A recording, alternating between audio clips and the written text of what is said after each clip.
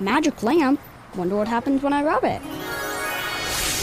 You have awakened me. I shall grant you 3 wishes. My first wish is for economic development. My second wish is to save hours of travel time. And my third wish is to create safer roads. You could have just wished for Bus Rapid Transit and gotten all these things with 1 wish. Make all your transit wishes come true. Learn more about Bus Rapid Transit at indigo.net/bus-rapid-transit. Hammer and Nigel presents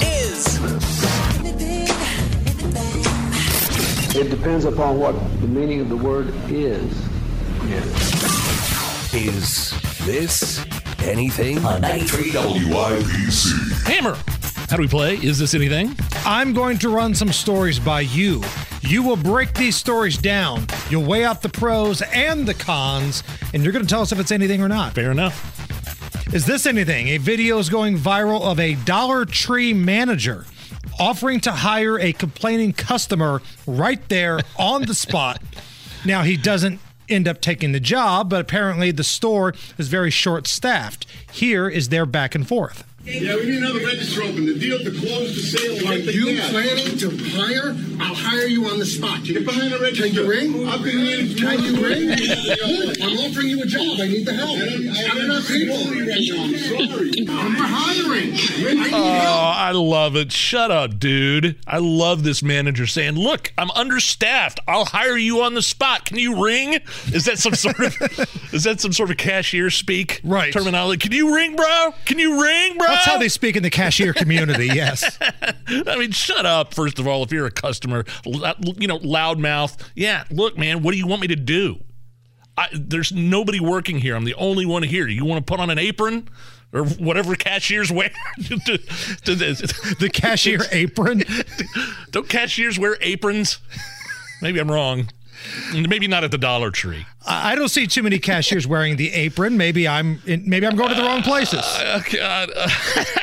But shut your mouth and start ringing, bro. I love the way they were talking to each other. Or I love the way the manager handled that situation. Kylan is our producer today, filling in. Now, jump on the mic with us here. Have you ever been to a store where the cashier is wearing an apron?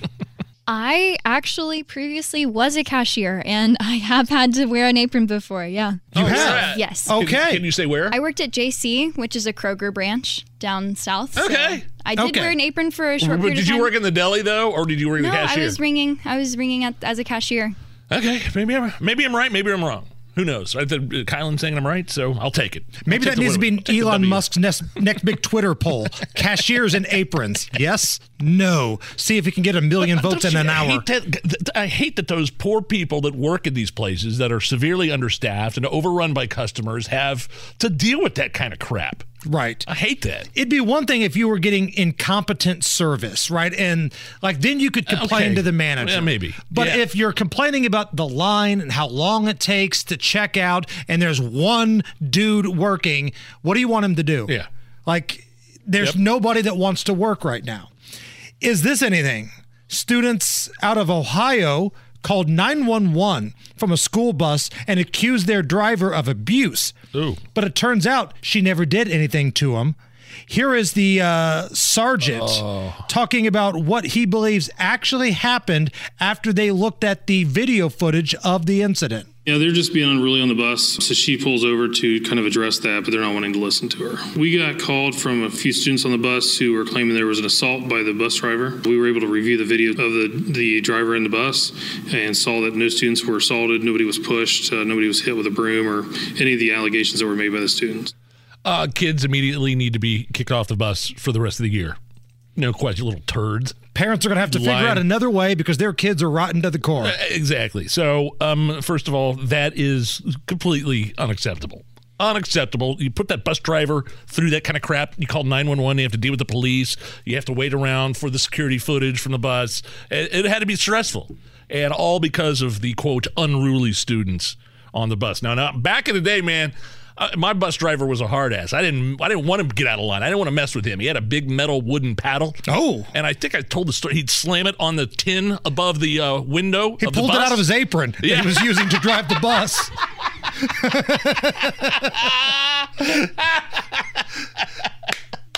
Yep. But that's a different time back then where you could take the paddle out, go to work. Yeah, he had holes in the thing. He'd slam it against the top of the bus. It would make a loud sound because it was hitting that metal on top of the bus windshield. And I witnessed a beating. I witnessed a spanking. And nothing was ever done after that. That kid never got out of line again. Scared straight, baby. Yep. Scared straight. So here's what I think should happen to these kids. All right, parents, your kids clearly can't control themselves. So driving them to school every day moving forward, Paul Pelosi. Let's see if they get there. It's the Hammer and Nigel Show. Whether it's audiobooks or all-time greatest hits, long live listening to your favorites. Learn more about Kisqali Ribociclib 200 milligrams at KISQALI.com and talk to your doctor to see if Kisqali is right for you.